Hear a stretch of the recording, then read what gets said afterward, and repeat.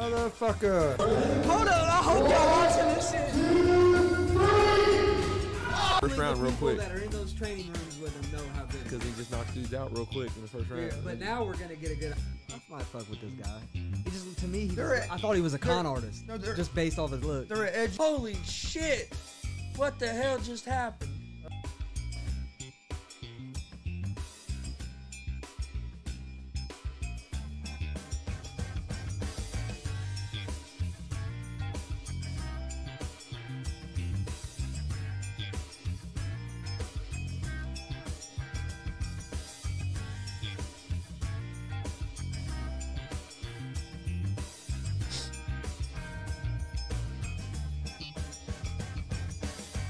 What's up, motherfuckers? Welcome to GWR Gonzo's Wrestling Room, Monday, November 22nd, 2021.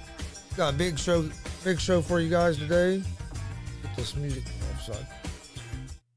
Oh, there we go. Got special guest, pro wrestler, the alpha athlete, Chris Owens. How you doing today? I'm good.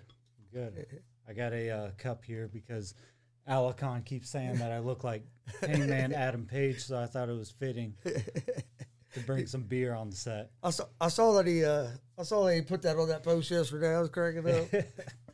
I was laughing too. I showed my fiance that somebody said that I look like him, and I showed her a picture of Adam Page, and she was like, "Well, he's good looking." So I mean, that's a compliment then. So how long have you been in the wrestling business? On and off. Since 2012. I technically started before that, but I don't count anything that I did before that because I had no idea what I was doing. And in 2012, I went to the School of Rock. And actually, Ruby Soho was in my wrestling class. So everything after that is what I really actually consider what I've been doing. So who'd you train with? Billy Rock. Billy Rock? Yep, and Lafayette. Yep, Ruby Soho was in there, and we had a lot of. Was you in the same class with Jordan James? No, I think he must have been after me. I was gonna say he said he was in the last class. Okay, yeah, he was definitely because our class was like the second one that Billy ever did. Oh, okay. Before us, I think it was people like Trip Cassidy and Dale Patricks was in there. Is that down in Lafayette? Yep. Alacon's on there now. He said my cup. Yeah, he said Adam Page is a handsome guy, so it's definitely a compliment. Well, I appreciate it, Alacon. Maybe I can be part of the household productions. We can call me White House. Yeah, Hollywood House come on here a few times. He's a good guy. Yeah, he seems like it. He seems really talented. So how long after you got that training before you started doing matches? Let's see here. The school was 10 months. 10 months? It was from January to October. And then we had our first match at October 27th. It was actually like a show for the school. Nick Dunsmore was there, Eugene. We actually did like a training seminar right before the show. That was Billy's gift to us for completing the class. So that was pretty cool.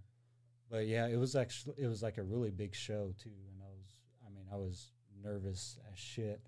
I remember I wanted to.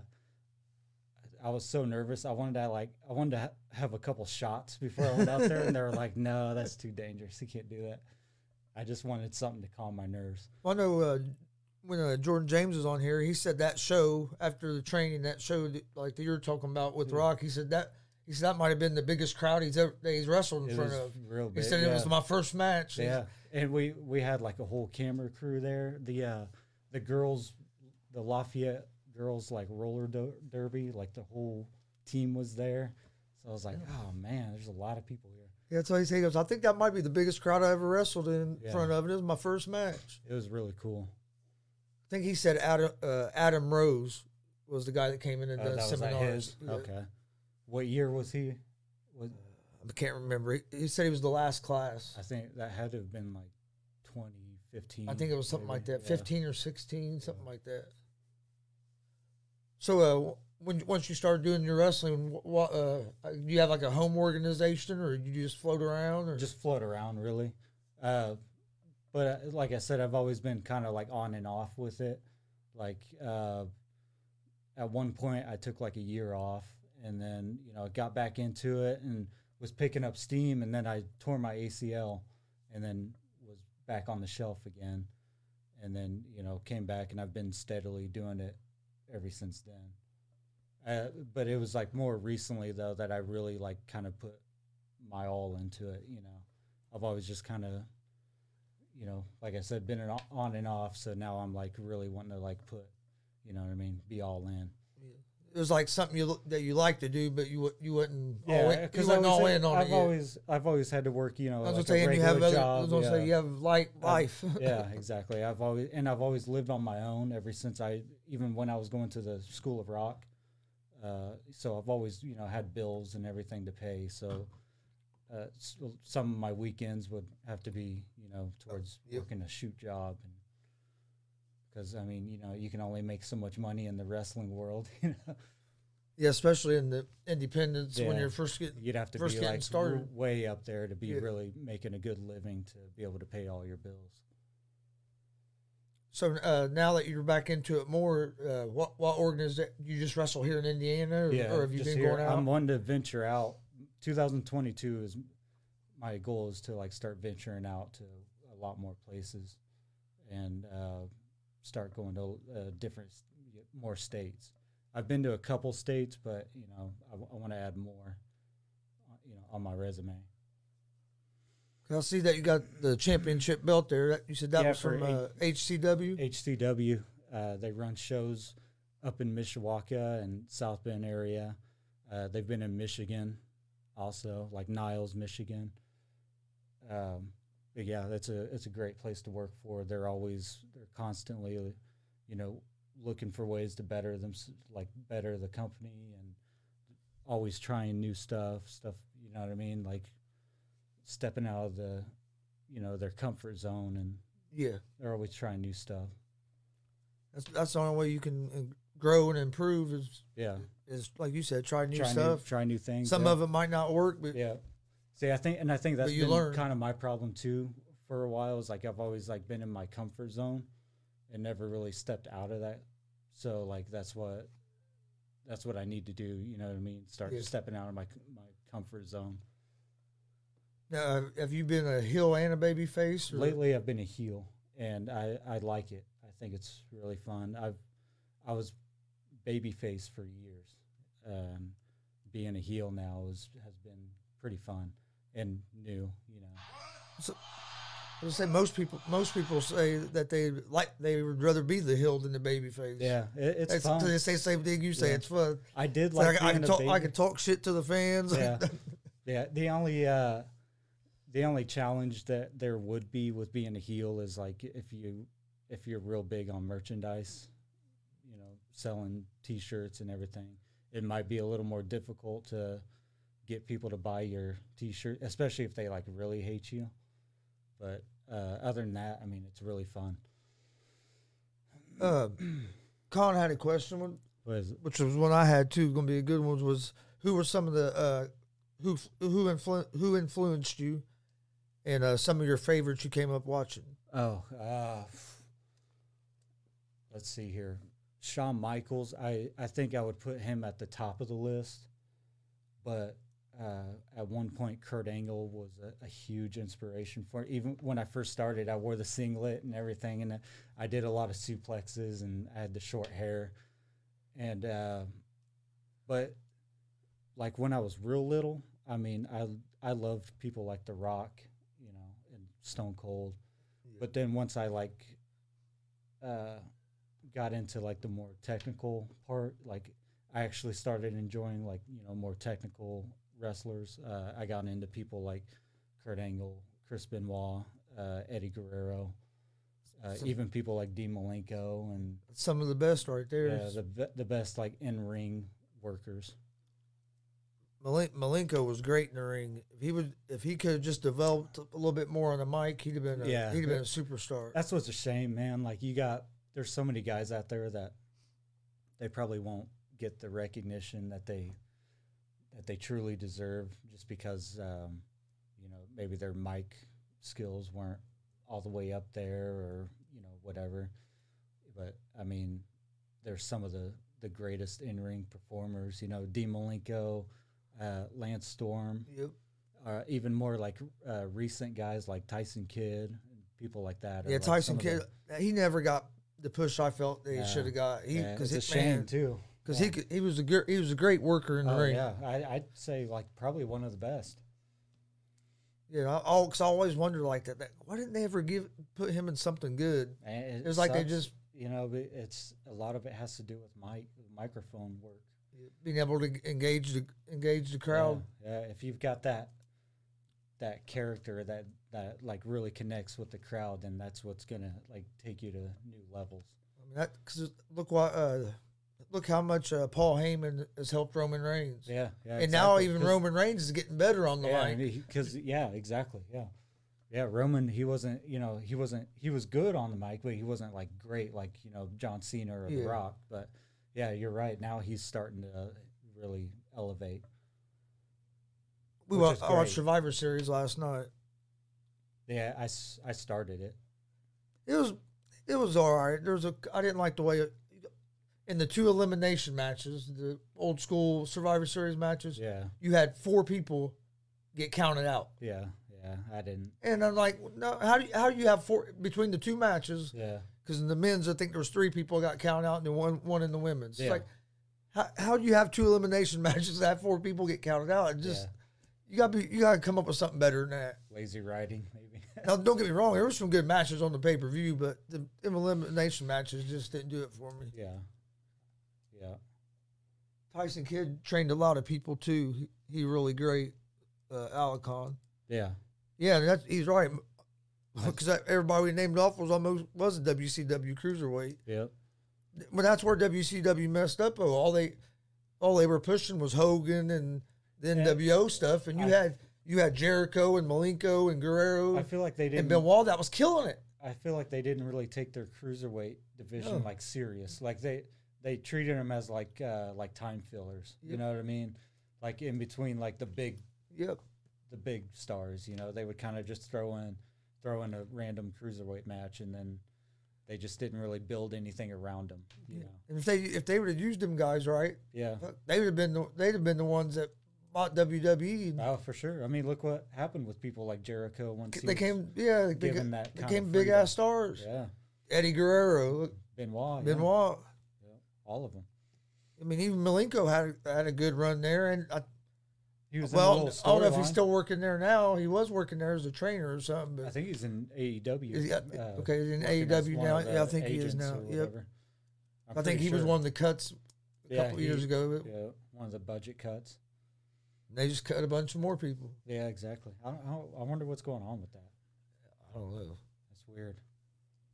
But yeah, because with it picking up where people can go to arenas and stuff again, you would think that they're going to start doing their shows like they used to. Yeah. Unless they're not planning on traveling as much. Yeah.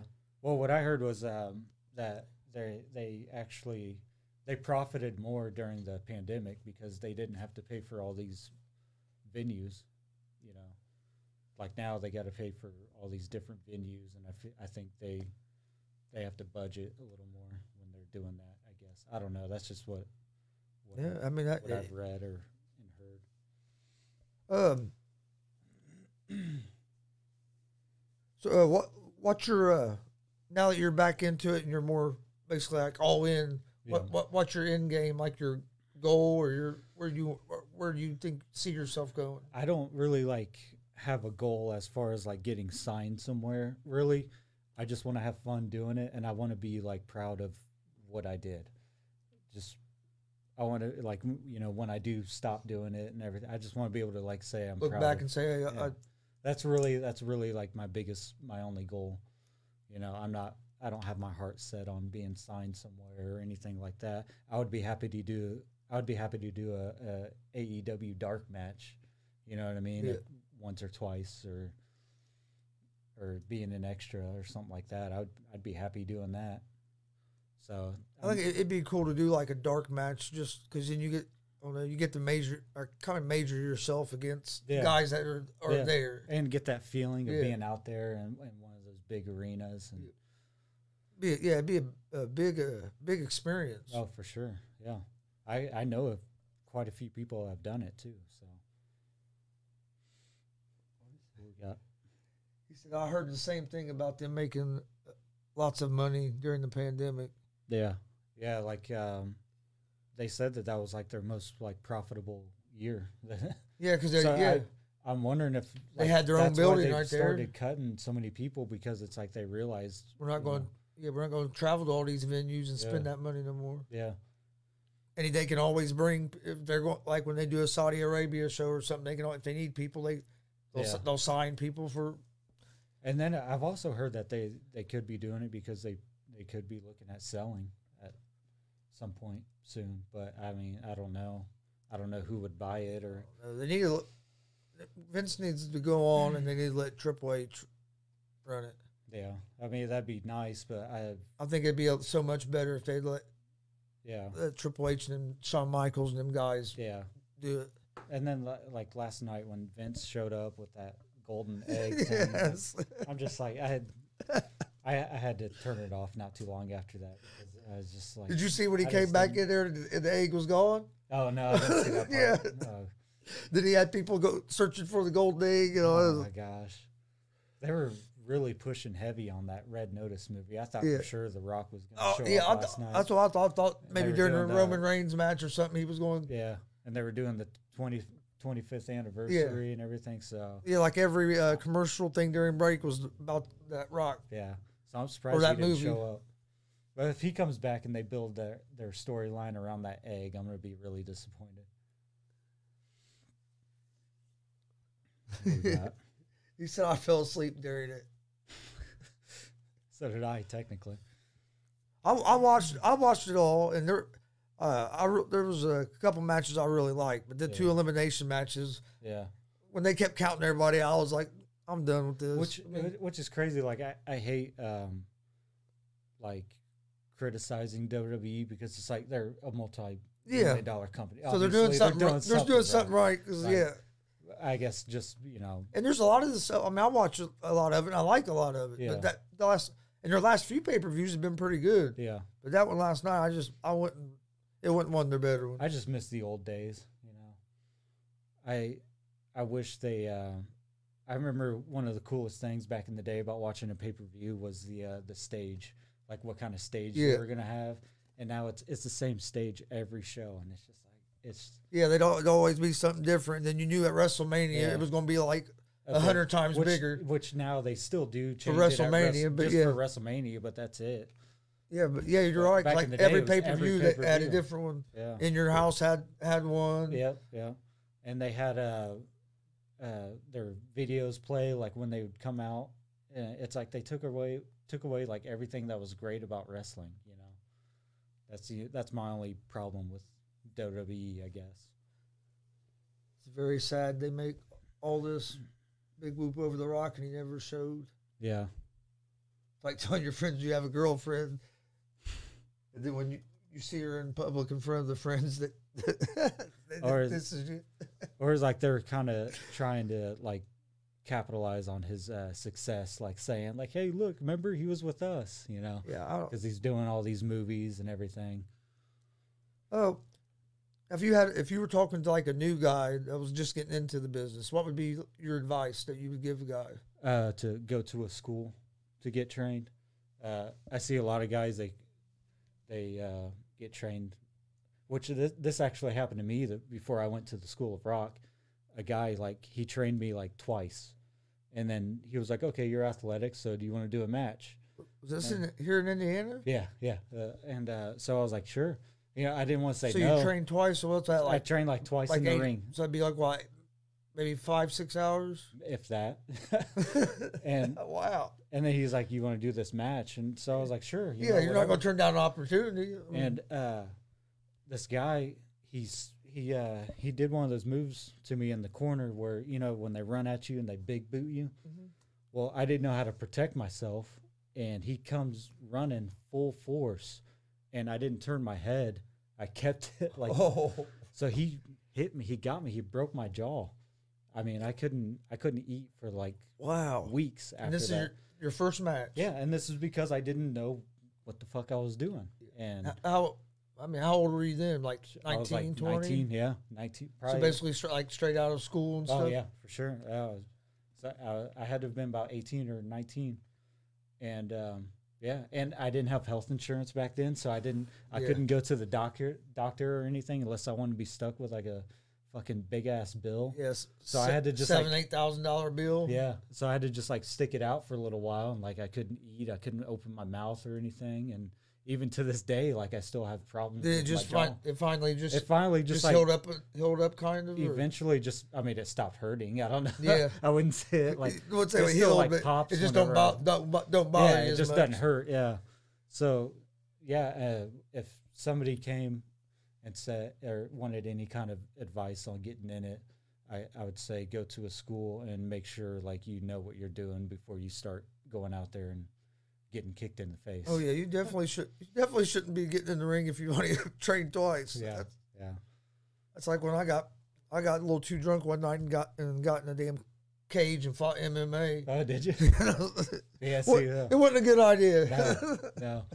Yeah, that's one thing you wouldn't see me doing. Oh, I wouldn't do it again.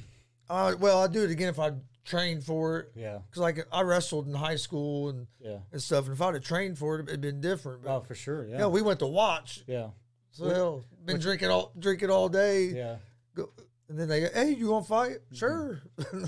Which people say all the time, like you go to, because like people that don't like watch wrestling or like know a whole lot about it, like whenever I tell them that I went to a wrestling school, they're like, they have a school for that? And I'm like, I mean, yeah. They're like, do you have to do it if you?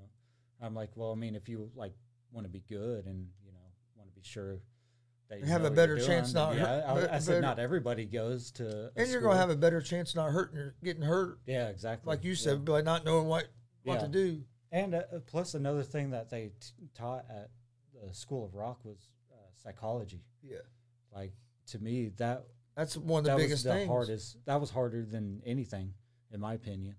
Like the athletic part was easy, like whatever, but it was like learning the psychology of doing a match is like what I really struggled with for a while, because I wasn't an actor or anything like that growing up or like in school. Yeah, I just played sports. That was it. There's not much showmanship in that. You go out there and play, and then they don't let you do much showmanship in high school. You don't go out there talking shit to the crowd or anything like that, or even like while you're during the game, But yeah, at the school he taught us a lot of psychology and doing stuff that made sense and why you do this, and it's more than just going out there and doing a bunch of play moves and stuff like that. Sure. Do you know of any like good schools in Indiana? Ah, man, see, I know of one. Of one. Which one is it? That I would recommend would be WCWO. Jake Oman and sure. Joey Owens. Yeah, Jake actually came up to Kokomo one day. It was so crazy. It was so random.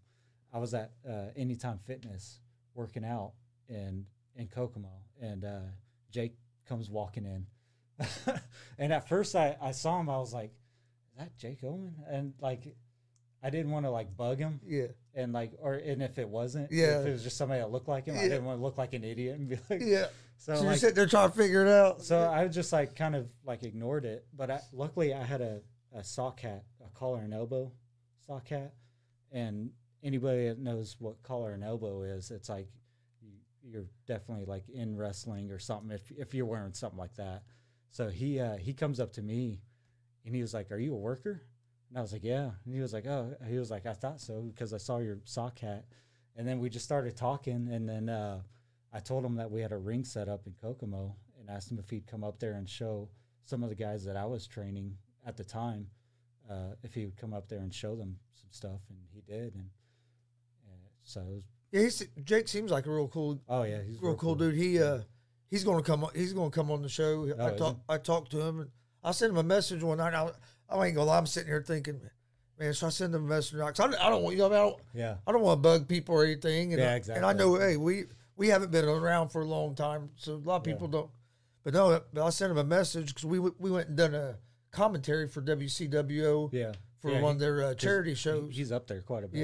Yeah, and well, it was cool because while we were setting up, they were actually doing training. Oh yeah. So we was standing there watching it. Yeah. And dude, I was impressed. Really? I mean, it was cool. And then, but then I sent him a message. He sent me one back, and he's supposed to get with me on when we can get it scheduled. Because of course he's a busy dude. Oh yeah, he's had tryouts and everything, and he's been across seas. And so I remember watching him like 17, 18 years ago.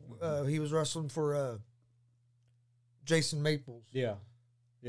Back then it was EWF, and now he does that Heroes and Legends. Yeah.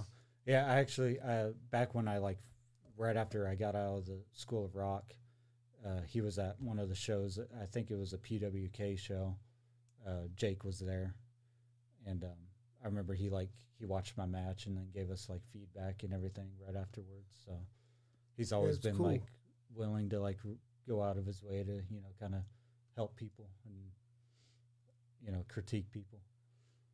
Khan said he knows that you don't care about getting signed, but he said, what if MLW, NWA, or Impact knocked on your door? Would you do that? For sure. I would answer. That's for sure. Yeah. Well, it's also difficult because my fiance, she's got a career where we live. So there would be a lot of factors I would have to go over. And we have 3 dogs, a cat, a pet fox. Fox? Some of that stuff's just not easy to just pack up and, move somewhere else. I was trying to tell my girlfriend I was going to buy a tiger the other day. Yeah. Little tiger cub. So we would have, there would be a lot of detailing that I'd have to work out if I ever got an opportunity to go somewhere like that. But if you could make it work, you definitely. Oh, for sure. If if we were able to do everything, then yeah, for sure, I would definitely do it. Did you say you're training people now? I mean, I just helping out. Yeah, not not running the school or nothing. Yeah, no, nothing like that. Just helping the guys that are up there working out. Actually, HCW just opened up a little performance center. It's got a whole gym. It's got a ring in there, and I think I saw your post on on Facebook. Yeah, it's really cool. I didn't realize that was with HCW. Yeah, they're the ones that got it all set up. It's the place is called East Race Muscle. So I mean, if we can get a set schedule and everything, and for that to be kind of like a school, then yeah, then that would be definitely a great place to go. Because that's another thing. I get people all the time that want to train, and I'm like, cool, yeah, let's do it. They'll show up once, and then I'll never see them again. I've heard that a lot. Yeah, and I think a lot of people they expect to just get in and just blow up. You know what I mean? They don't realize how much work it's a grind. It's a grind. Yeah, before anybody even knows who the hell you are. They don't realize all the work that you have to put in. They think you just get in the ring and then you're suddenly a star. That's one reason I like doing what we're doing and having all you independent wrestlers on, because it is to try to help get your name out there. Don't get me wrong, it helps get our name out there too. But sure. I mean, helps both sides. Yeah. Would you ever open up your own wrestling school? Yeah. If I had the money to and everything, definitely. I for sure would, because I've got a notebook in my car actually. We could open up a Household Productions wrestling school. Yeah, that would be cool. We could call it Full House. But yeah, if I had the money and everything and a ring and for sure, yeah, I would love to do something like that. especially like like what Billy did, like how he did what, like 5 years, something. I think something like that. Yeah, I mean, and look at all the great talent that came out of there, and there could have been more. It's funny because I think from my class, the year that I went, I think me and Ruby are the only ones left. They're still wrestling, yeah. But then you got the classes after me, like Mance Warner went there. Obviously, he's doing big things. Kripke went there. Sage Phillips. So yeah, there's still a lot of people that are still doing it from other classes that went there. Alcott said, "Ha ha, full house." I like that. He said you'd be a great trainer, being such a great athlete as you are. Oh, I appreciate it. I appreciate the kind words, especially from Alcon. Yeah, I haven't got to see you wrestle live yet, but we'll hear in a couple weeks. Month, yeah. At the BMFX. Tell you what, that looks like that's going to be a pretty good card. Yeah, it does. It is looking. He sent me that poster the other day. Yeah. And it'll be my debut there. So. Oh, that's your debut there? Yeah. Okay. Yeah. It'd be my first time ever going there too. I've never, like I said, I contacted the guy and he's like, "Yeah, come on down." Oh, for sure. That's awesome. That's one thing I kind of, I don't know why, but it kind of surprised me when we started doing these things. I don't know if it's just because you hear some of the horror stories about promoters and stuff. Oh, for sure. Yeah. But dude, everybody I've worked with so far has been. Yeah. I mean, it's been great. Everybody's like, it's almost like a family. Yeah. Yeah. It's when we first going into it, I ain't gonna lie, I was a little skeptical. Like, I knew everybody wasn't like that, but it's like, well, how do you know who you can trust and who you're going to be able to? That's true. I mean, that's probably one to me. I think that'd be one of the harder things about coming up in the independent is it's making sure you don't trust the wrong people. Yeah, it's challenging. There's been times where I've worked with somebody and kind of question like why I'm doing this, and then there's been times where I get reminded why I do it. You meet really cool people, like Andrew Brown, Chris Caliber is his wrestling name. He's one guy that I've met that has been like really cool, and he's willing to go out of his way to like help somebody and help elevate. Well, see, that's he how sees like potential, and that's how Hollywood House has been. And I can that's tell how he's been with us. Yeah, I can tell that's how Alacon is too. He's helped us so much. I mean, just not only by coming on the show, but just like, hey, if I need to ask, I can ask him a question. You know what I mean? Yeah. I can message him and he'll answer me right back. It's cool because he so, does the podcast stuff, so it's somebody that I can trust. That if I need, hey, should I do this or not?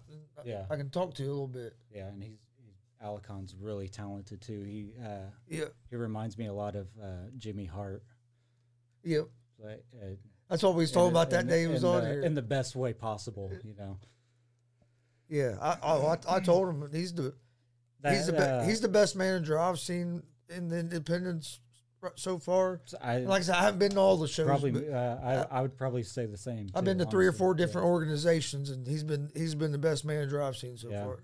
Yeah, he's one of those guys. He's not afraid to go out there and do like something, and if he got the stink face from Rikishi, you know what I mean? A lot of people would be like, "No, I'm too good to get something like that," and he went out there and he did it, and his reaction after he got the stink face was hilarious. My dad said that you and Dex will be a great match. Yeah, I saw Dex when I was at that show with him and Sam Knight. It was the only match I was able to catch, but I loved it. I was like, I'm like sitting there like as a fan. He's a great athlete as well. Yeah. And then Alcon said, "Thank you both for the kind words. It really means a lot." Oh, hey, no problem. Just speaking the truth. They said that between him and Mike King, man, they've helped us so much. Mike King actually a couple years back, it was before I tore my ACL.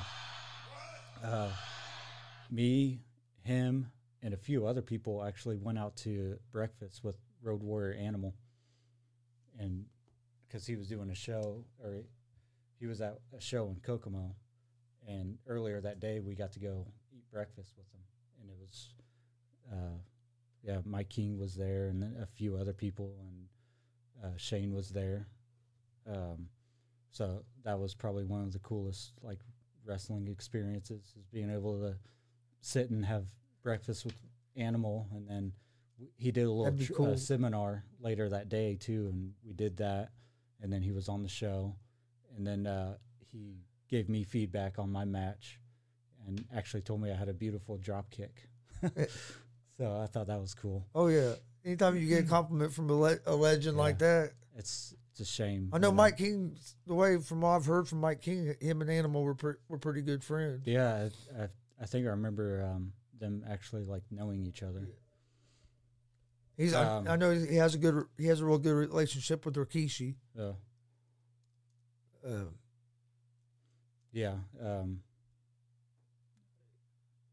Dice Man was there too. Yeah. I think later that night, the match that I had, it was against Rob Kincaid. Okay, yeah. Who's actually passed away also. Yeah. And I've actually got a picture with him and Road Warrior Animal. It was right after the match, and it was when Animal was giving us feedback on our match. So, that's a cool picture. Oh, for sure. It's a shame that both of them now since passed. Well, speaking of that, what would be your what's like your biggest moment in wrestling that you've had? Man, I think it's yet to come. To be honest with you, one of my favorite, and it has nothing to do with in ring or anything like that. It was right after I tore my ACL. We have a baseball stadium in Kokomo called the Jackrabbit Stadium, and it's like semi-pro baseball stadium, like real nice. And my best friend is the guy that runs it, and they did a thing called WWE Night. And one year they brought in Carlito, and all he did was sign autographs and take pictures and stuff, and it drew like 1,000 people, and they didn't even have wrestling. It was just him hanging out. And then so a couple years later, they had Austin Aries and Kevin Thorne there, and my friend got with me about wanting to do a show, like actually have wrestling, because he was like, if Carlito just himself can bring in that many people, I can only imagine, how many people will come if there's actual wrestling. Yeah. And so we were in talks of doing it, and then I tore my ACL, and I was out, so we just kind of dropped it. But Austin Aries and Kevin Thorne still came to the stadium, and I think I was out to eat, and I was on crutches. I had a knee mobilizer on, and my friend calls me, the one that runs the stadium, and he's like, hey, he was like, come to the stadium. He was like, I got somebody here that wants to kick your ass. And I was like, and I didn't feel like going anywhere, because I was on crutches. Yeah. Like I was in a lot of pain. It was more of a pain to move and stuff. Yeah. And he's like, come on. He's like, he says you're a pussy and he wants to kick your ass. So I was like, God damn it. So I was like, all right, I guess I'll go. And I get there and it's crowded, and Aries is sitting up in the bar, and my friend comes up to me and he's like, follow me. And he walks me straight to the bar. And it was crazy because Aries is, kind of just sitting there hanging out, having drinks. And he, from across the bar, like, it's like I caught his attention or something. Like, he looks right at me. And then my friend's walking me over there to introduce me to him. And we go up to him, and Aries, he comes over, and my friend introduces me. And he's like, hey, this is Chris. He wrestles, and he was like, that's actually why he's on crutches right now. And Aries was like, oh, cool. I think it made him happy because it gave him somebody to like kind of sit and hang out with and talk to about, because everybody else is kind of just like fans. They don't know, the backstage, you know, politics or, wrestle talk type stuff. And so I think it made him happy. So we just sat at the bar for like a good 3 hours just talking wrestling. And to me, like, that was one of the cooler experiences, and it had nothing to do with being in the ring or anything. It was just because he was the Impact champion at the time, so he had the belt with him and everything. I actually got a picture with him, and so it was just cool, just like sitting and just like shooting the shit with him, and like I got a chance to do that with like one wrestler to another. I got a chance to do that with Jake Roberts. Really? I said we used to help do shows at this community center. Yeah. With Maples, and Jake Snake Roberts was on one of the shows, and I sat outside. He was sitting outside smoking a cigarette. I went out there and sat with him. Well, we sat there probably about an hour. Yeah. Just talking. Wow, that's awesome. Khan said he wants to know what is your dream match for you realistically. Who do you want to step in the ring with? That'd be a milestone for you. Man, you know, it used to be when I first started, Sami Callihan was who I like. As far as because at the time he was on the Indies, that was like I was like, man, if I could wrestle him one day, that would be great. But now, let me see. I mean, there's a lot of people that I want to work with, but as far as like that one, person, I would have to say,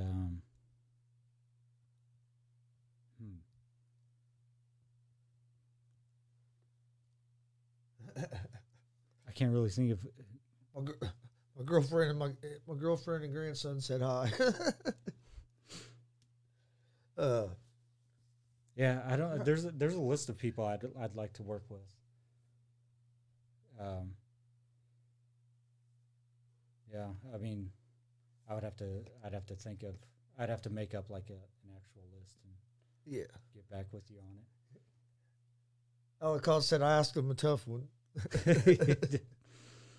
He said, "Go through the list." Tell him, Alakon, it's going to be you.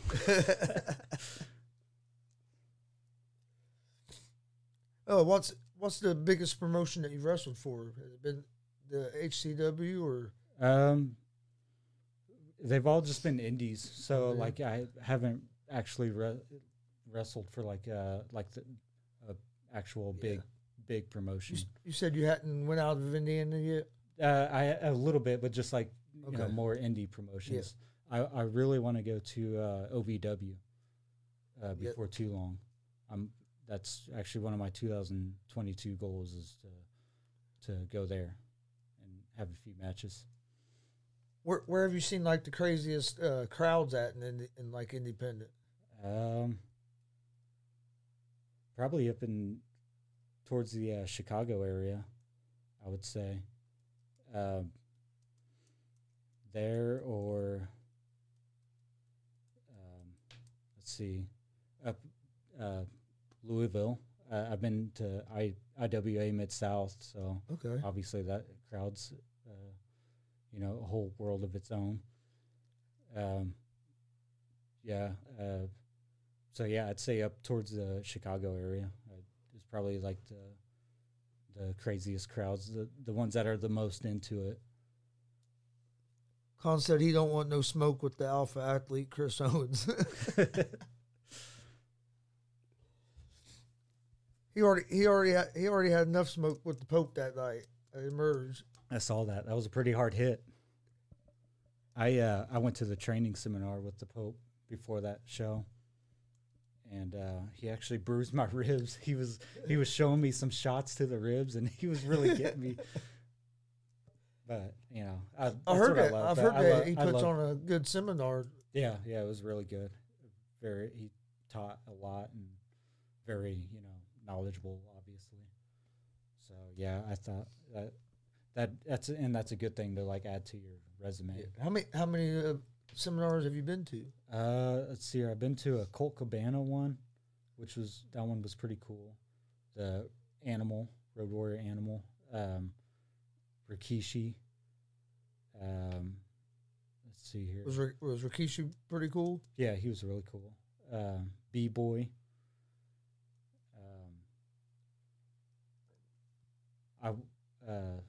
So you went to quite a few of them. Yeah. I want to go to. I've always wanted to go to a Billy Gunn one. Because I watch his like on YouTube, some of his seminars, and I've always said that I wish that I could go to a Billy Gunn seminar. Yeah, Billy Gunn would be a good one. He was actually like when I was real little, like when I kind of first started watching wrestling, Billy Gunn was like my all-time favorite. Was that when he was in the New Age Outlaws? Yeah, it was actually when he was doing the Mr. Ask. Yep. Yeah, and I'll never forget. The Royal Rumble 2000. I was little, and I was poor, so we couldn't afford to like actually order the pay-per-views. So I would watch the whole pay-per-view like in blur, like you could hear it but you couldn't see it, like it was just like static. Yeah. So, and I watched that whole pay-per-view from beginning to end without being able to see anything, and just sat there and played with my wrestlers and listened to it. And I'll never forget when Billy Gunn came out, the noise that crowd made. It was like the biggest pop of the night. It was crazy. Oh yeah, he was big there for a while. Oh yeah, he was over that night. Yeah, I think they were in Madison Square and Garden. he was a real good worker in the ring. Oh, for sure. Great look. He still has a great look.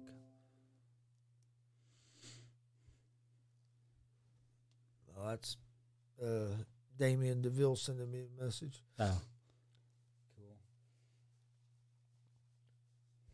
cool. So what do you think the hardest thing about the independent scene is? Is it getting your name out there? Yeah, getting your name out there, I would say. Because, a lot of people like... Picking the right people to... Getting the right people around you. Yeah. It's hard to make, real friends in it. Because not a lot of people are willing to help you, better yourself, because they don't want to risk you, like, because they being better than them. They can... Yes, they can see you as a competition. Yeah. But one of the most challenging things, though, for sure, is getting your name out there, because it's like, if you're not like on a big promotion, not a lot of people are even going to take a second look at you, I wonder how much it's changed from like back in the day when there was no social media. Well, to now, I would think even in the I would think it would be a little easier now to get your name out there than what it used to be. Oh, yeah. It's still hard because, just even doing this, getting your name out there, it takes time. Yeah. Because even in the years that I've been doing it, even since 2012, the social media has changed drastically. Like, I remember when I went to the School of Rock, I had an Instagram, but at the time you couldn't post, like, videos or anything like that. So all I had was, like, pictures and shit like that. And I think Facebook was the same way. Back in the day, you basically have to record a match and then drive to promotions. Oh, yeah. Give them a tape. Or, hey, I'll help set the ring. I'll help set up the ring or do whatever. Yeah. And hope that they find a spot for you. Yeah. And nowadays, almost every show is recorded by somebody, You don't have a hard time finding footage of your own matches anymore. Back then, you would have to go out of your way to have somebody record your match. So, and it's a shame, because I feel like some of my best matches were probably not even on video. God said, I want to see all my homies be their best. That includes GSR and AA Chris Owens. I can see you going far, bro. Yeah, you can tell that Alakon like really cares about like where everybody that he's surrounded by is, Yeah. He cares about their success too. Yeah, that's one thing that's cool, because there's not a lot. There's probably more like people out there than what I think. That's what I was gonna say. There's not a lot of people out there like that usually. They're hard to find. Yeah, in the wrestling business, like I have a lot of friends and family and everything that are, behind me 100%. But as far as like in the wrestling world, it's hard to find people that get behind you like completely. He said, "Have you been on IWTV yet?" I've been on Fight TV and Amazon Prime and a bunch of other. I don't think it was on IWTV though. I'd like to though. I'm actually getting ready. I'm getting probably do it today. Getting a subscription to the IWTV. Yeah, there's a lot of shows that I want to be on that are on IWTV. Like there's a place called New Wave Pro that I've heard of them. I'd really like to come there sometime. That's why I'm going to get it, because I've been watching a lot of the independent stuff on YouTube, whatever I can find. Because, I mean, honestly, some independent shows. Yeah. Some of my favorite things time in wrestling has been at an independent show, not at the big shows. Yeah. I've been to SummerSlam. Mm-hmm. I took my boy to SummerSlam. I think 2008. It was when they had it was an indie. It was and it was Edge and the Undertaker and Hell in a Cell. Yeah, I remember that. I wanted to go. But we were not on the floor, but we were in the 10th row of the regular seats. So we was like ring level. And I mean, don't get me wrong, that was a blast. That's probably my favorite. Yeah. But I've been at that show there. It's on TV that DCCW did, Harvest Havoc. Yeah, that was awesome. It was a great show. Some of the independent shows, man, are just so.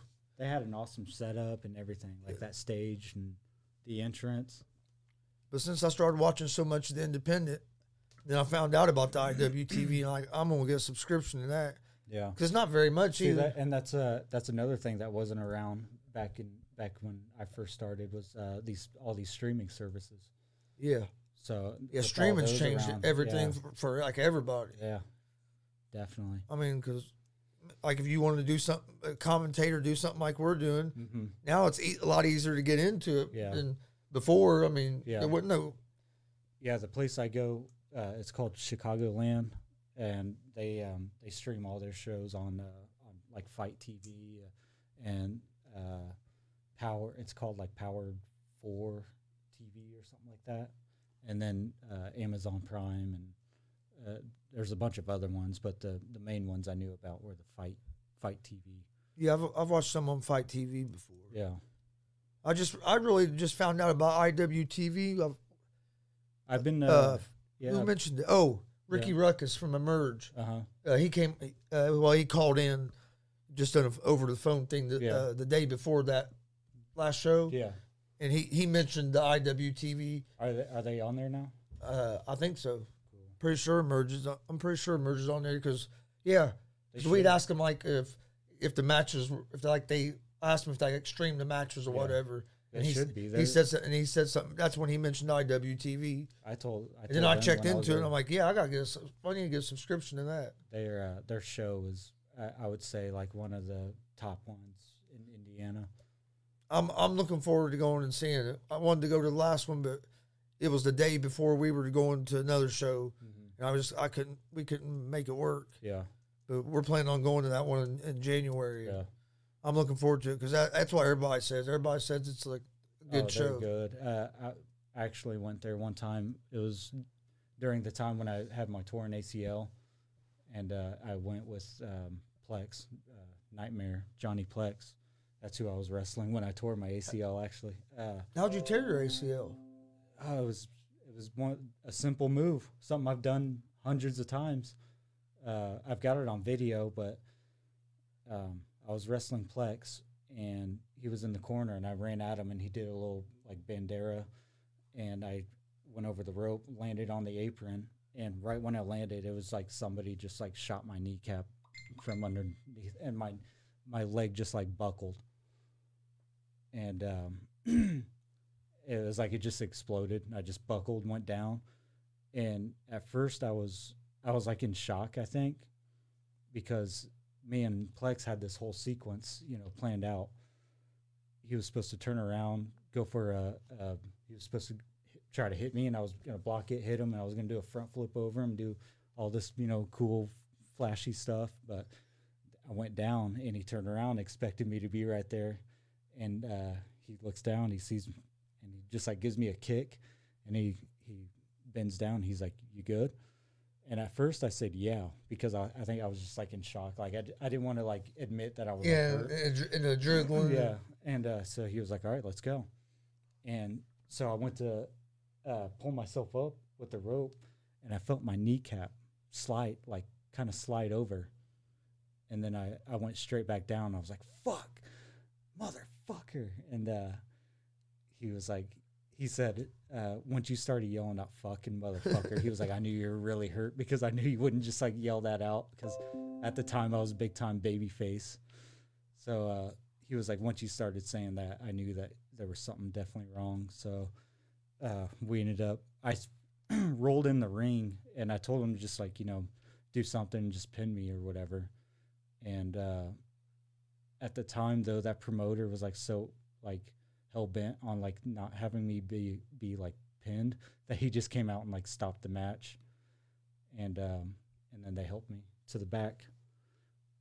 And why did he didn't want he just didn't want you just why didn't he want you to get pinned? I don't think he knew how serious it was. Oh, okay. He knew I was hurt, but he didn't know if I would just be okay and then be back the next show or whatever. So, and they were like in the middle of like really like building me up and kind of having me go on this like winning streak. So he just came out and like just ended the match and said that I was hurt and couldn't go on or whatever. And I got help to the back, and we're sitting back there, and I've got my knee pads on and everything still. And I'm kind of trying to debate like whether I should go to the hospital or not. And as I'm sitting there, the pain is just like getting worse, and worse, like intense. Like you can walk something off and it kind of goes away. Like it was just like intensifying, like on fire. And so I was like, I'm probably just gonna have to go to the hospital. And they were like, make sure you leave your knee pads on until you get there, because once you take that knee pad off, it's probably gonna puff up. Oh yeah. And my foot was sideways like that, and I couldn't straighten it. Couldn't straighten it out. So I went to the hospital in my ring gear, and was sitting, just sitting there, wrestling gear, just waiting to be seen. And the lady gets me back there, and she's like, because they have to like ask you, like what happened and everything. Yeah. And she's like, what happened? I told her I was wrestling, and she was like, I kind of figured that by what you were wearing. So we do the X-ray, and they're like, well, no bones are broke, but there's a lot of fluid and stuff built up in there. They're like, you're probably going to need to get like an MRI. And so they set me up to go see a doctor. This was on a Friday night, though. So I couldn't go see the doctor till Monday. So I had to go through the whole weekend, just kind of like, not Well, they give you some pain medicine and send you home? And at this time, I didn't know exactly what I had done yet. Yeah. I just knew that my knee was the size of a softball. And when they put that mobilizer on, it wouldn't even strap around my knee. Did they have to put like a needle in there and drain your knee? No, not at that time. They didn't do anything for me other than just like say, here's some painkillers. I had to have that done. That sucked. Yeah, I probably should. I probably need to go back and do that now, like scar tissue or whatever. But it looked like I had a volleyball knee pad on, like under my skin. Yeah, and you can move it. Yeah, mine was. And I was wrestling in high school my senior year. Yeah. I went to one doctor, and he wouldn't drain it. He gave me some inflammatory and said the swelling would go down. Yeah. Didn't let me practice all week. Well, the swelling went down. Yeah. But then as soon as I wrestled that Saturday, I was sitting over there, and I had my warm-ups on, and one of the other wrestlers said, hey, why you still got your knee pads on under your sweats? I said, I don't. And I looked down, and my knee was like that. Yeah, that's what mine looked like. And then I tried to wrestle another match, and I fell on it. And when I fell on it, it bursted in there. No, really? Oh, dude, it hurt so bad. Yeah. I'd say it was probably like one of the worst things I've ever They took me to the hospital, and they put a needle like that long in there. They pry around your kneecap and stuff. Oh, it sucked. Yeah, I went that Monday, and at first the doctor thought, just by looking at it, he was like, I'm going to guess meniscus tear. He was like, but we'll get you set up with an MRI and, figure it out. And so he set me up to go to the MRI that following Thursday. And then I had to wait again till that following Monday to go back to him to get the results. So, I mean, basically a week and a half of just like kind of trying to guess what could possibly be wrong with my knee. And being in pain. Yeah, yeah. And I would talk to like other people that I knew. Like I knew this guy I knew was a doctor, and I was getting his advice, and I even showed him the video.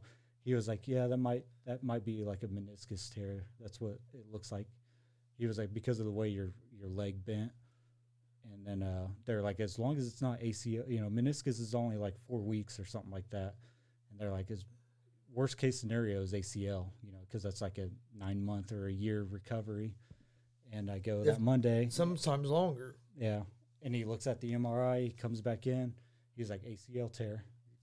Tore it completely in half. And he was like, we're going to have to get you surgery. And he was like, but before we can do surgery, we got to get that swelling down. Yeah, got to get swelling down. My knee was huge. And he was like, if we did surgery now, you'd be, in bad shape. So I had to wait a couple months. And I actually had to do physical therapy before the surgery to get it mobile again, because he was like, if it's not mobile, then they can't do the surgery. And then so I got it moving, got walking on it, and then had to get the surgery and was right back to. I don't think people realize how much that physical therapy sucks. Oh, I got the surgery on a Wednesday, and they had me starting therapy that Friday. Yeah, they don't mess around with knee surgeries. Because if you wait too long, man, when you leave therapy, sometimes you're hurting more than you were when you got there. Oh yeah. But I recovered pretty quick because I was going to therapy twice, and then on my off days I was going to the gym and working on it some more. Did you lose all the strength in your leg? Oh yeah, I had no muscle on that leg. My legs looked weird because I had all this muscle in my left. One big leg. Because I was using that to get up and down. Yeah, you were using it more than what you. And I had no muscle on this leg, and it looked awful. I'm still having trouble with building that muscle back. How long did it take when you first started training, where you started feeling that you were getting it back? Within a couple weeks, I was at least walking. And, okay. But I got that surgery in September, and I was back in the ring doing matches that following February. So, damn. Was that 4 months, somewhere around there, 4 or 5 months? Damn, that's pretty quick for ACL. Yeah, and it was because I was putting in extra work, and my therapist even told me that because I had 12 weeks, or no, I had 24 visits that my insurance paid for or whatever. Yeah. And he said on my 12th visit, he was like, you're already to the point where you don't even need to keep coming here. He was like, we'll still do a couple more. You just because, keep doing what you're doing on your own. Yeah, he was like, you're recovering really quick. He even showed me a chart of my age range and where I should be at the week that we were at, and he was like, you're way up here. But it was, like I said, it was because I was going to the gym and constantly putting. Because you said, a lot of people, that's a year or longer. Yeah, about 9 months to a year before people are. And I even made sure with him on my last day, I was like, am I good to get back in the ring and start doing matches? He was like, yeah. He was like, your chances of re-tearing it,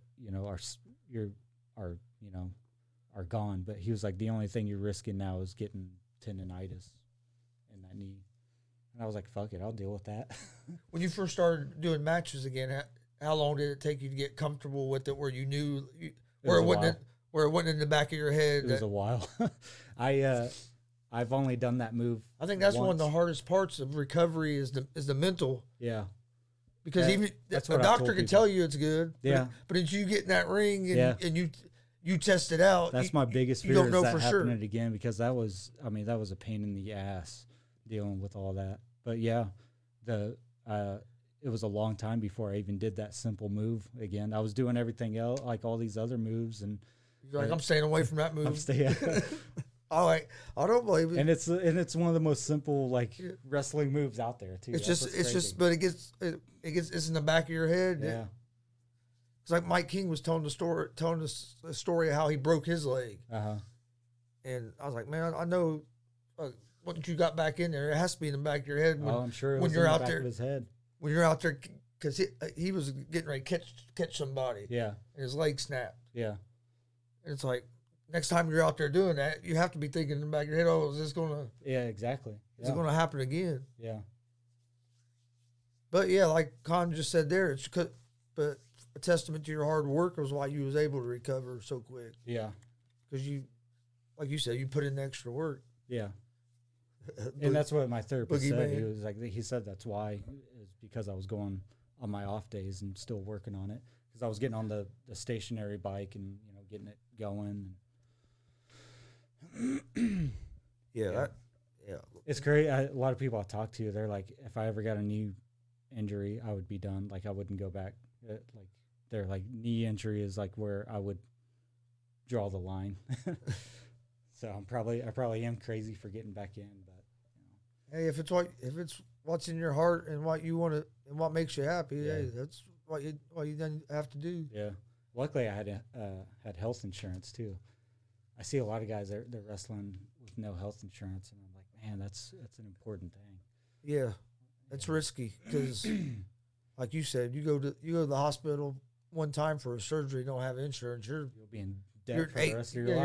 You're $8,000-$10,000 at least in debt. Yeah. They don't care. They'll hound you until they get their money. Send you to court. Yep. Start taking it out of your damn check. Yeah, they don't give up either. Just see, it's one of those things where if you ever feel like people aren't thinking about you or that you feel lonely, just know that there's a debt collector out there thinking about you. Oh yeah, somewhere. What's probably the craziest experience you've had with a fan or somebody at a show? Have you had any? I had somebody spit on my car not too long ago. Spit on your car? Yeah. After the show? Yeah. Yep. Because they were still mad at what you done in the ring? I guess, yeah. I must have. Hey, you done your job? Really rubbed them the wrong way. Actually, there for a minute at HCW, I was getting a lot of overrated chants when I'd go out there. So I thought that was funny. Oh yeah. That's why I've always said was if you're not, as long as you're getting a reaction. That's all. As long as they're not quiet. They could be out. I've had them chant "pretty boy" at me and shit like that, and it doesn't bother me any. Like as long as they're making some kind of noise, that's all that matters to me. Yeah. They could be, chanting that I have a big nose or something. As long as they're saying something, I'm fine. You haven't had like a real crazy fan experience? No, nobody swing on me or anything like that. I've seen it happen to other people, right in front of me, but no, not towards me. I think they know better. Like at the independent shows, like in the back when you guys are getting ready and stuff, do people help each other, or is it more everybody kind of doing their own thing, or it varies? Or it varies, yeah. Some places are like that where it's everybody kind of doing their other places, we're all back there joking around, kind of goofing, having fun. More like a family. Yeah. And then, some places, it's just basically like you and your opponent, and then, everybody's kind of like clicked up with whoever they're like working with that night. And that's another thing, like whoever you're working with, you'll see that you'll be talking to them most of the night because you guys are going over your match, and then you kind of shoot the shit a little bit, and then you go over your match again, and then shoot the shit some more, and how do you guys how do you decide who's going who calls the match? Or do you guys just basically Chicagoland, when I went there, they had agents for everybody's match, so you would go over the match, and then you'd go over it with the agent, and then if he thought something needed to be changed or whatever, then he would let you know. And so he basically would approve it. Yeah, and then be like, instead of doing this, maybe you should do this, and then after the match, he tells you, how you did afterwards. And some places are more strict on what you do in your match because they don't want you doing something that somebody else is going to do in their match. Yeah. Sometimes I do a super kick in my matches, and that night I couldn't do it because it was being used in the main event. So I think that's something organizations should be kind of do. That's what I think. I think because a lot of people should be doing what we went to a show, and in the first 2 or 3 matches, there was the same move, 3 low blows. See that? Stuff like that needs to be, and it's also respectful to be if you do have a match planned out, maybe kind of go around to other people hey. And that was my point with Survivor Series last night with the so many countouts in the 2 elimination matches. It's like I just saw 3 guys get counted out. Yeah, there must have been some lazy. I saw 3 guys get counted out. Now you're going. Now a woman's getting counted out. I mean, yeah. It's also. I usually try to watch the matches too. Like especially if I'm later in the card, I try to watch the matches before me, and if I see them do something that like we had planned in our, I'll go back to my opponent and be like, hey, scratch that because they just did it. So then we got to change everything around. So that's another good thing to do is watch the other matches and make sure that the shit that you've got planned isn't being done over and over. Yeah, because you don't want to go out there and the match right before you done the same thing that you guys had planned. Yeah, exactly. You do the same exact thing.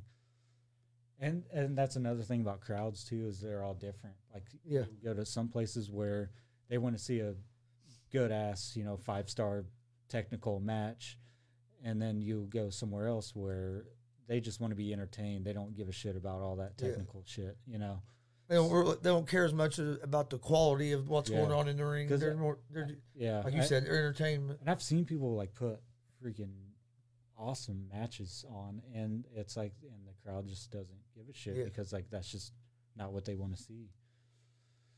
That or the psychology that you didn't connect with them. And what's crazy is you could go out there and do a big crazy flippy 450 splash and then another guy could go out there with a crazy gimmick and not do a damn thing. And who's going to, which person is that crowd going to remember when they're leaving the building? They're going to remember that crazy gimmick that they saw. They're going to remember that dude that was on the mic for 3 minutes, but he kept their attention for 3 minutes. Yeah. Because, I mean, I'll tell you what, I was impressed with that crowd there in Kokomo for the AACW. Yeah. Building was standing room only, and that crowd was into the show. There. I mean, it was cool. Yeah, and it came through on our video too. If you watch our video on YouTube of it, the crowd came through good because you could. That's the best too. Like even in like smaller buildings like that, because the crowd is so like engaged and I bet they're kind of up close and personal. I bet they had a couple hundred people in that building. Yeah, that building ain't. It's not real small, but it's not big either. Yeah. The ceiling's low. Yeah. That would be the only issue I would have because that takes out half of my move set. Mike King pile drive the guy. When he went up with him, the dude's feet hit the ceiling tile. You can see the ceiling tile go up about that much to come back down. I remember. Nobody could get on the top rope, but hey. I remember a long time ago. Actually, it was before I went to the School of Rock. It was one of the days that I completely dismantled my jaw. Zach Gowen was there, and he did a moonsault, and it was from the second rope, and his foot hit one of the lights that were on the ceiling, completely knocked it out. He was on one of the shows we helped put on here in Muncie. Really? Zach Gowen and Jimmy Jacobs, Kevin Thorne.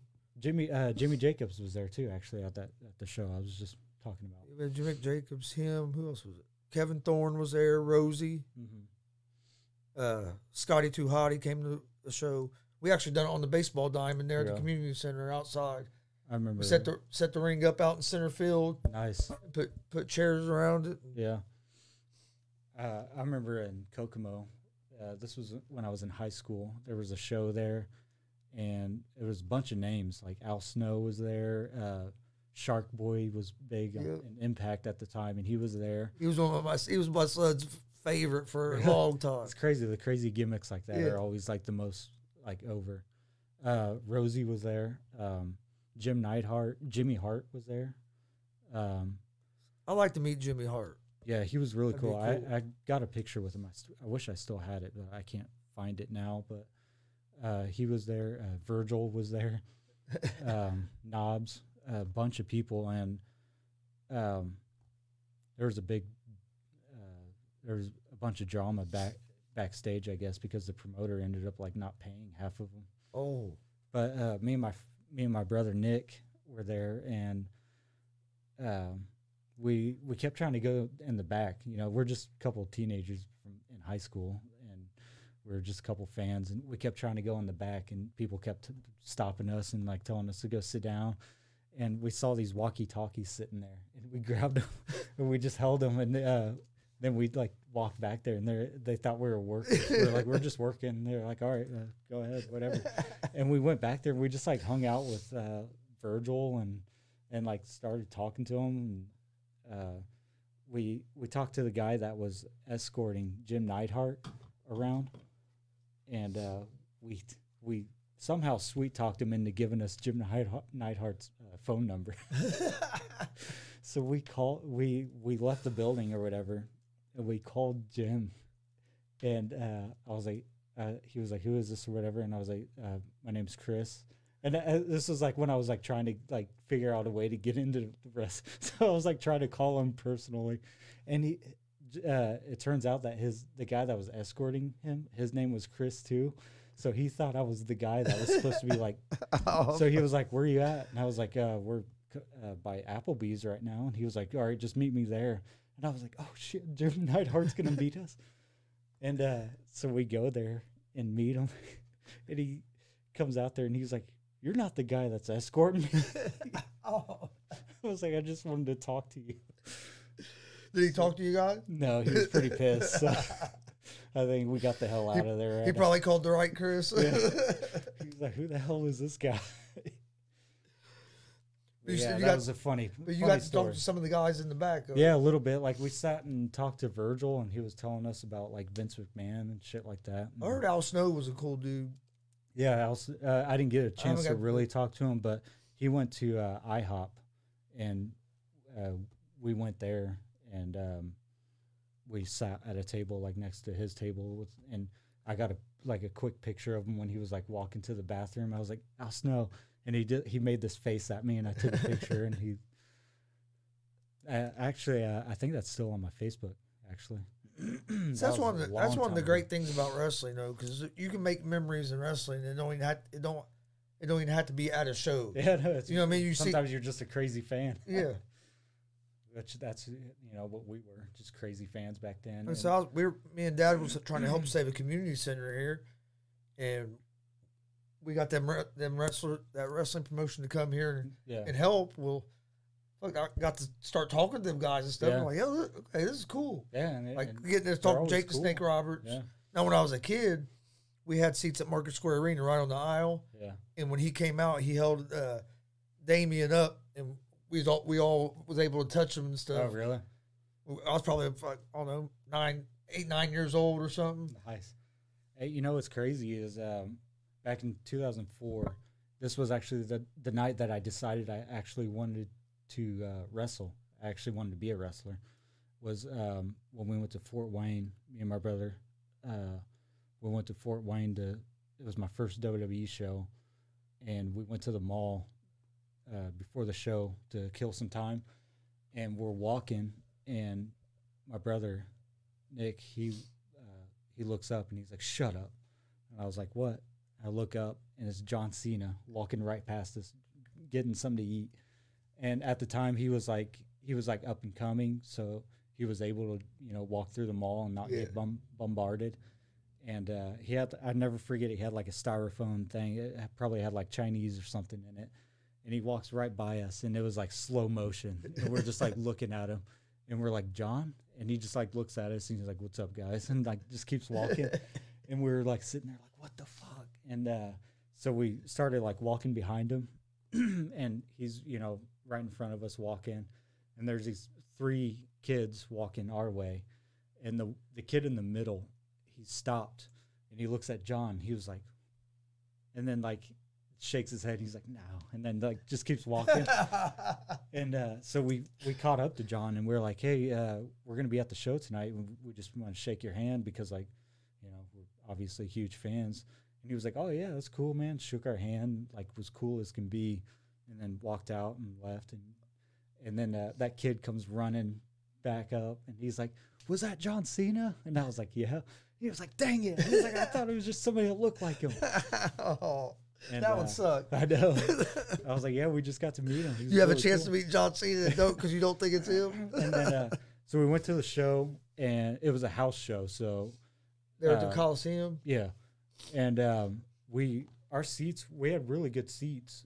There were floor seats or whatever, and we kept like throughout the show like slowly like scooting up to the front because at the house shows the security's not like as as strict. Yeah. So by the end of the show, we were able to get up front, and after the show, we went to the back to watch them all leave and get in their cars. Yeah. And we're all there's quite a bit of people out there, and everybody's trying to get people to come over and sign autographs, and nobody would. And John Cena comes out, and out of all the wrestlers that we saw like going and getting in their cars and leaving, John Cena was the only one that came over and took time to like take pictures and sign autographs. And he signed I had like a little random piece of paper that I had him sign, and it's our camera that we had that night. It was one of those digital cameras, but the battery was dead, so I wasn't able to get a picture. But that was back before everybody carried a camera in their pocket, before smartphones and shit. Yeah, and we told him when he signed our autograph, we were like, "Man, thanks, John. Like, you made our night." And he was like, "Hey, you guys make my night every night." And I was like, "Man, he was the coolest freaking guy." Yeah, and then that was when I decided I wanted to do it. I was like, on my way home that night, all I could think about was like, I want to be a pro wrestler. Like, I need to do this. So that was when I decided not only I wanted to do it, but I was going to. And then, a couple of years later, I trained a couple times in the ring, then broke my jaw. And that crushed my dreams for a little bit until I found the School of Rock. So that would probably, to me, that'd probably be the main thing for like a younger guy. You got to get in a school. Yeah, I would say that's you got to get trained properly. The most important thing. And because some places will, like when they book you, they want to know where you got your training. Yeah, because they don't want you to go out there and do something that's going to hurt their show. They don't want somebody getting hurt on their show, or somebody that doesn't know what they're doing. And, it just kind of lets them know that, that you know how to work. And which some places will book people that haven't been trained, but a lot of places will be like, it'll help your booking, getting booked somewhere when you can tell them that you went to a credible when you have that on your resume. Hey, I was trained by this guy. And then I trained a couple times over here. Yeah.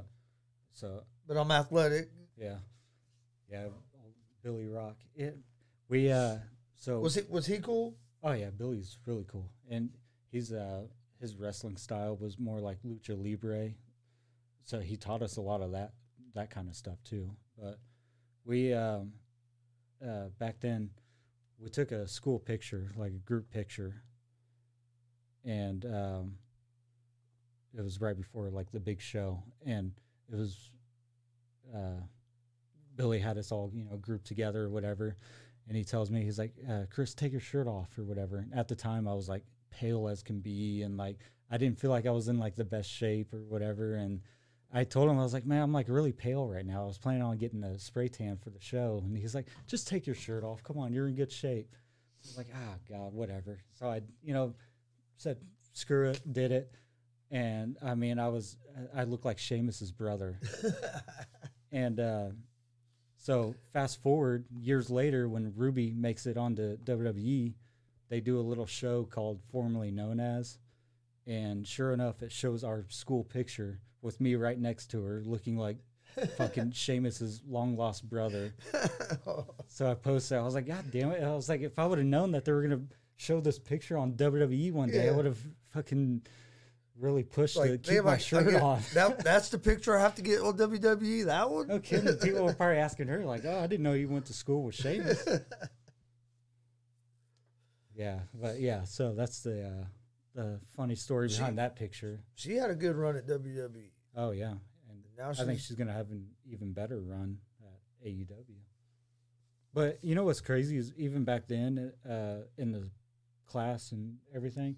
I even said back then, I was like, she's going to be on something. She'll be on TV. I was like, because she's like that good. Like I used to say like, she's not just like a good female wrestler. Like I was like, she's a good wrestler. Like, I mean, there were times where I had a couple matches with her like at the school, and like she was they probably would have been like some of my best matches, you know. So I was always like, she's a good wrestler, not just female wrestler. And I was like, she'll be on something, either TNA or whatever. And honestly, on the bigger shows like WWE, especially WWE, a lot of times the women matches are better. Yeah. Sometimes. Even the AEW women's divisions came a long way. Yeah. From when it first started and now they've came a long way. Actually, I have a video of me body slamming Ruby a couple times at a show. I posted it not too long ago on a Throwback Thursday. But yeah, so it's really cool to see her on there doing. And then Billy came out with her, you know, when they were in Indianapolis a couple weeks ago. So that was cool. And I'm really like not surprised, you know, by her success. Who did she wrestle in Indy? She wrestled Charlie Cruel. Yeah. She was actually at the Merge. Yeah. She was at the seminar too. I just couldn't think of her name. I was like, I know the name, it's on the tip of my tongue. Yeah, so that was cool. Yeah, and that's one of my goals next year is to get on AEW Dark somehow. That'd be cool. I know like quite a few people have been on there now. That'd be real cool. What helped AEW a lot too was getting Chris Jericho. Yeah. Yeah. He helped them a whole lot, especially that first year, because it's crazy, man. Jericho, the way he can reinvent himself over and over. Yeah, he's had like one of the greatest wrestling careers of all time.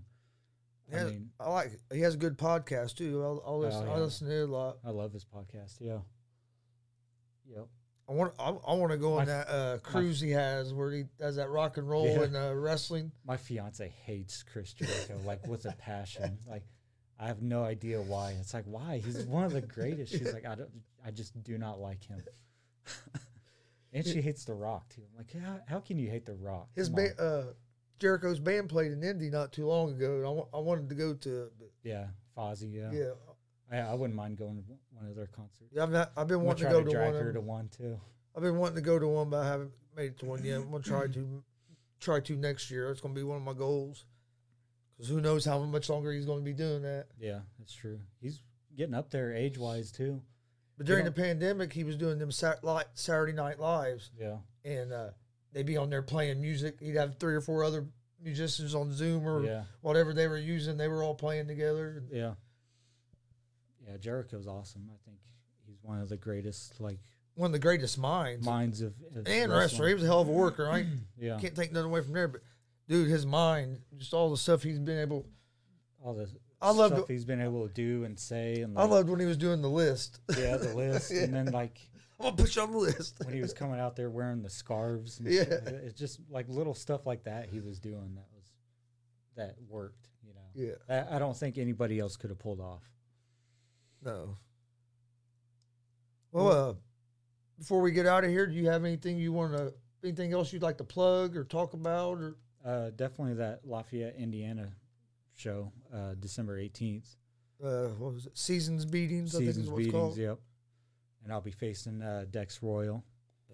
GWR will be there doing live commentary as well, so it should be. If you can't make it, you'll be able to watch it. But so either come join us there or come there. I heard they get a pretty good crowd there, is what I've been told. It looks like it, yeah, from the videos and everything that I've seen. Who was it? Jordan James. He said they usually, it was Jordan James. So he's going to be on that card, and he said that the crowd there is usually good. Really good, awesome. He said he said most time he gets almost standing room only. So I said cool. Yeah, buildings like that's some of the greatest shows. Oh, for sure.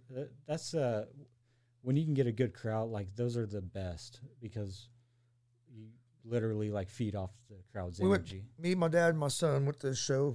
It's probably been, I don't know, 12, 13 years ago. But it was an independent show in Indianapolis. And I can't remember the name of the promotion. But John Moxley was on the card. This was before he was ever in WWE as Dean Ambrose. Bryan Danielson was on the card. And it was the Saturday night. That next Monday, he was going to make his returned to Raw. Was that when he got fired? Oh, for, yeah. For choking the guy. He did go back on the Indies for a minute there. And so we was going to the show because he was going to be there. So when we found out he was going to be on Raw Monday, we was like, well, he probably ain't going to be there Saturday night. Well, we get there. He was still there. Oh, nice. Drake Younger was there. I mean, they had a hell of a card. But I can't remember who Moxley wrestled. But these dudes went outside. Younger ended up being a ref. Right? Yeah. But these dudes went outside, out in the road. Mm-hmm. There's cars going down the street, and they're out in the road fighting. Oh, wow. But what was so cool about the whole crowd just followed them outside. We're all standing outside. And then they went back in, and we just all followed them back in right to our seats. Yeah. It was some of the coolest shit I'd ever seen. Yeah. Not too long ago, I did a match in Marion, and it was a good crowd. And we did some stuff outside of the ring, like worked our way up to the ramp and everything. And one of the security, though, they had to tell us to get back in the ring because we were making some of the kids cry out there. They went outside, and cars going down the street. They're out the road, like. And cool. They just like Moxley grabbed that guy, and he told everybody, he told the people in the crowd to move, and he just threw him on top of the chairs out there. Wow! I'm like, dude, that has to hurt landing on the back of them. The chairs like that. Dude hit and fall, and then he jumped over. Like that's crazy. Yeah, it was crazy, but it was a good show. I want to go check out AWR because I want to go to one of them.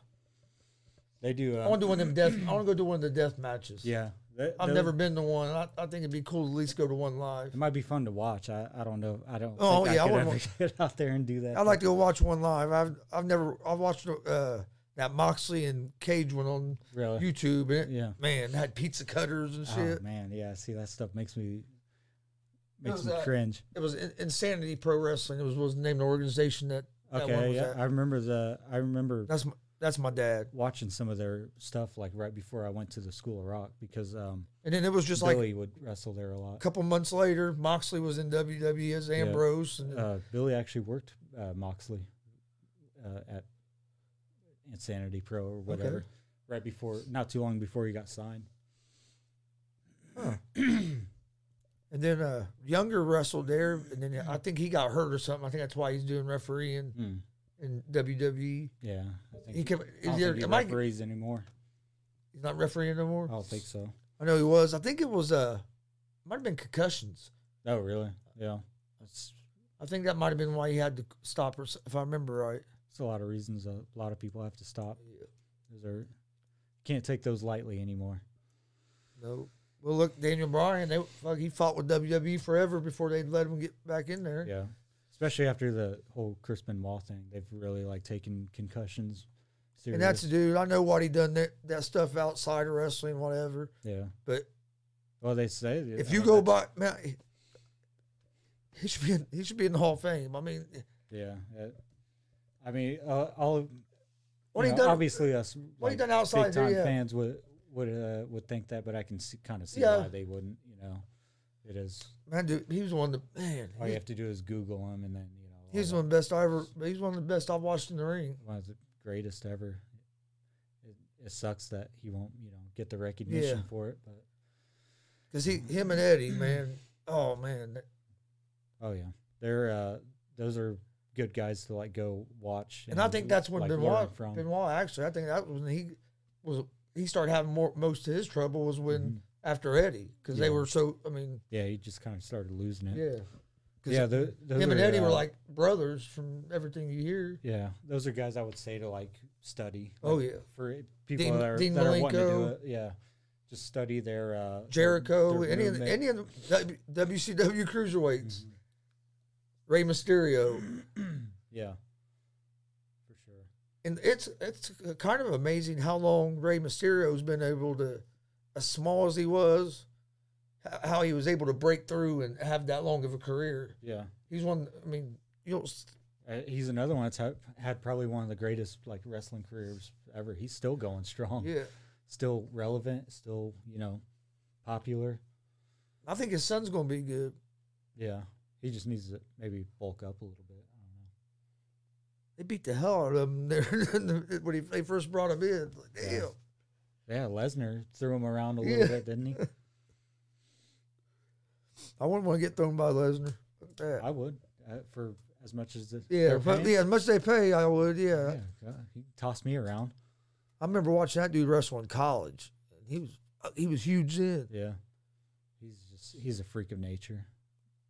I told my fiance. She asked me the other night when we were watching one of his matches. She was like, "Would you ever get in the ring with a guy like him?" And I was like, "Yeah." I was like, "I'd go out there, get thrown around by him. That'd be easy." Especially if I'm getting paid. She was like, "But he looks rough or whatever." And I was like, "Well, everybody that's ever worked with him that I've like heard on interviews and said that he's still safe. You know, he throws them, but he knows how to make them land safely." Yeah, Undertaker. I mean, hell, if you can work with the Undertaker and he gives you good compliments, yeah. You know, I mean, if he says something good about him, I'm going to go with it because Undertaker been around forever and he's a good dude. I remember I got thrown around by Russ Jones in one of my matches. I don't know if you watched any of his stuff. He's Russ Jones. I don't think so. Big guy. He's a freak of nature too. I'll have to check him out. He's one of those guys that'll go out there and toss you around like you're nothing.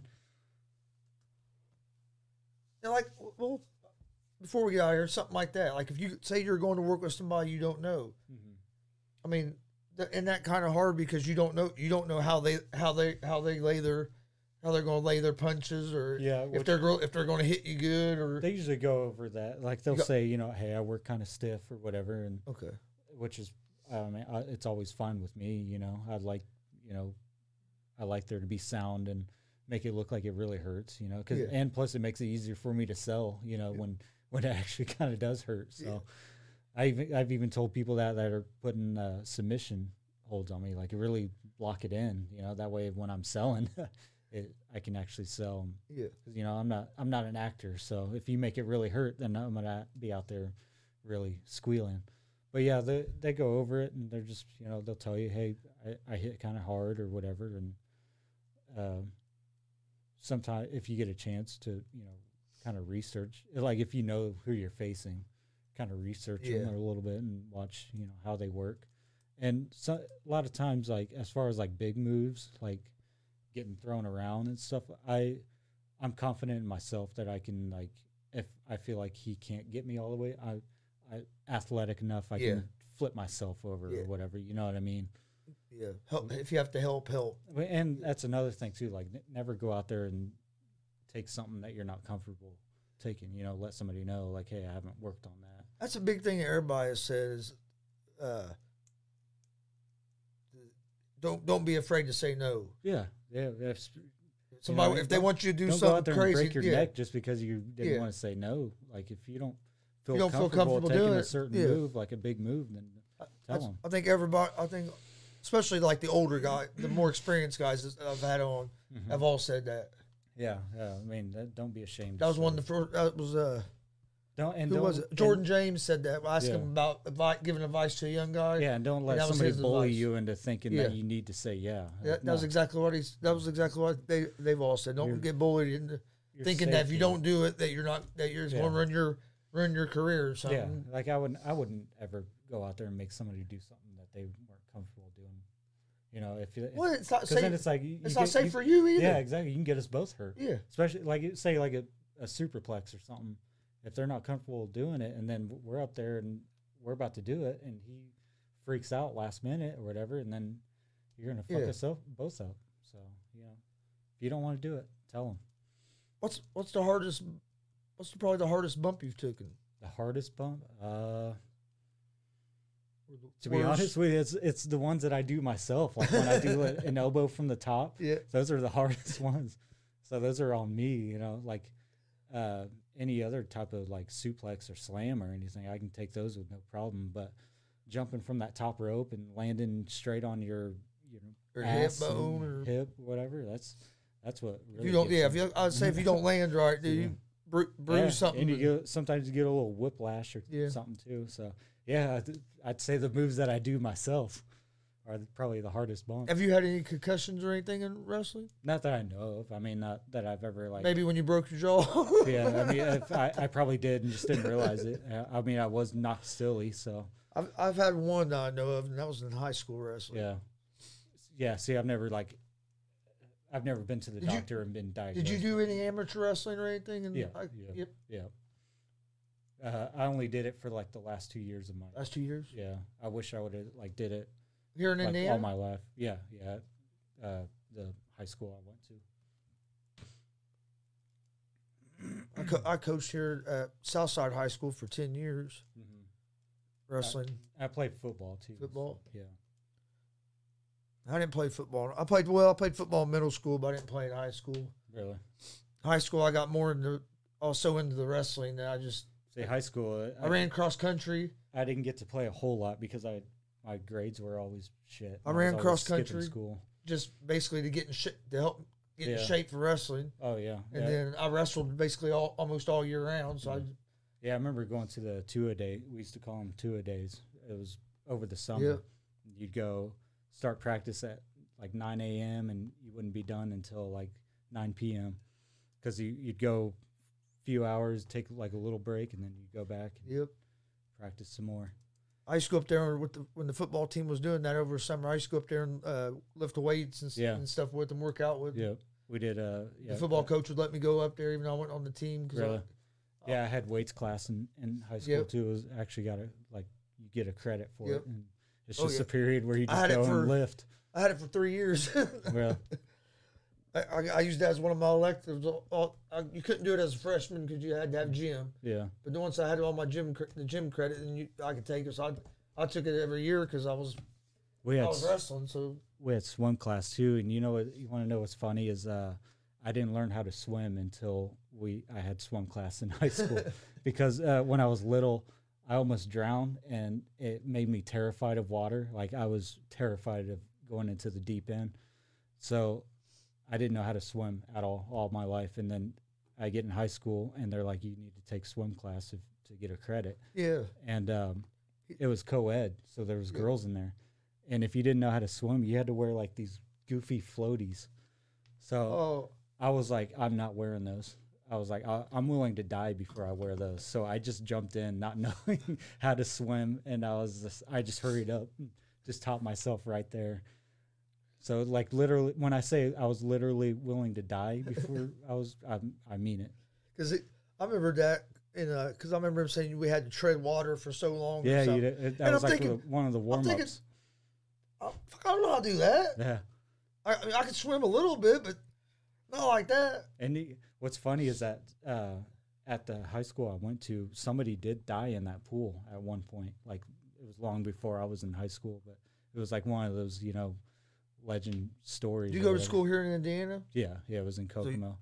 So you're from Indiana? Yeah. Well, I was born in Arkansas. Arkansas. And then I moved to Arizona for a little bit, and then moved to a place called Sulphur Springs. It's actually not too far from here. I used to work in Sulphur at Roberts Construction. Oh, really? A little tiny town. Yep. But I lived there when I was real little, and then I moved to Kokomo when I was like 10, and then I've been there ever since. So, I mean, I pretty much say I'm from Kokomo, but I've lived a lot of different places. And then in Kokomo, I was at a new school like every year. So it was hard getting adjusted. All right. You got anything else? Plug it. You got anything else? Just, you got social media? Yeah, just social media. Instagram at Chris _ Owens 325. And then I've got a Facebook page called the Alpha Athlete Chris Owens. So if you could go and like that page, that would be great. And then once I get some T-shirts made, I'd like for people to buy some T-shirts so that I can get some money, because I really need money. I need money to eat. I'm poor. I'm just kidding. No, but really, once I get some T-shirts made, I'll keep everyone updated on that.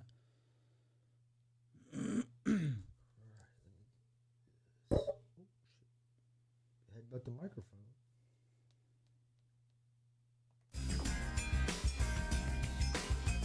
All right, before we get out of here, don't forget, we're live Monday through Friday, 11 a.m. Eastern with Easy Money, a sports betting show.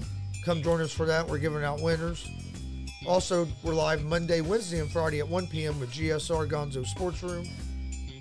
You can find both those shows on in podcast form on Apple Podcasts, Anchor Podcasts, Spotify, Google Podcasts, most places you listen to podcasts, you can find us.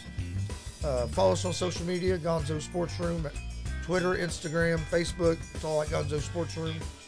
You can find me on Twitter or Facebook and Twitter, Chris Gonzalez at Gonzalez Sports. Check out our merch store. You can see some of our shirts back here. Streamlabs.com. Streamlabs.com/Gonzalez Sports /merch. You can find that link in our video description, or it's going across the bottom of the screen in the ticker. We have hats, hoodies. Hey, it's getting cold outside. We have some beanies that just dropped not too long ago. I have a new shirt that'll be dropping probably, I'm hoping by Friday, but we'll see if I get it done. So keep an eye out for that. Want to thank the Alpha athlete Chris Owens for joining us today, and I want to thank everybody else for joining us. Don't forget, we will be live here in about an hour and a half at 4:30 with Damian DeVille. So come join us for that conversation as well.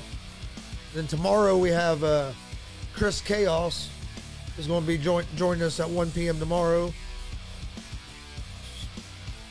Well, actually, we're going to be airing that conversation, the conversation tomorrow that I have with him. And then Wednesday, we have Shane Kauser from AACW.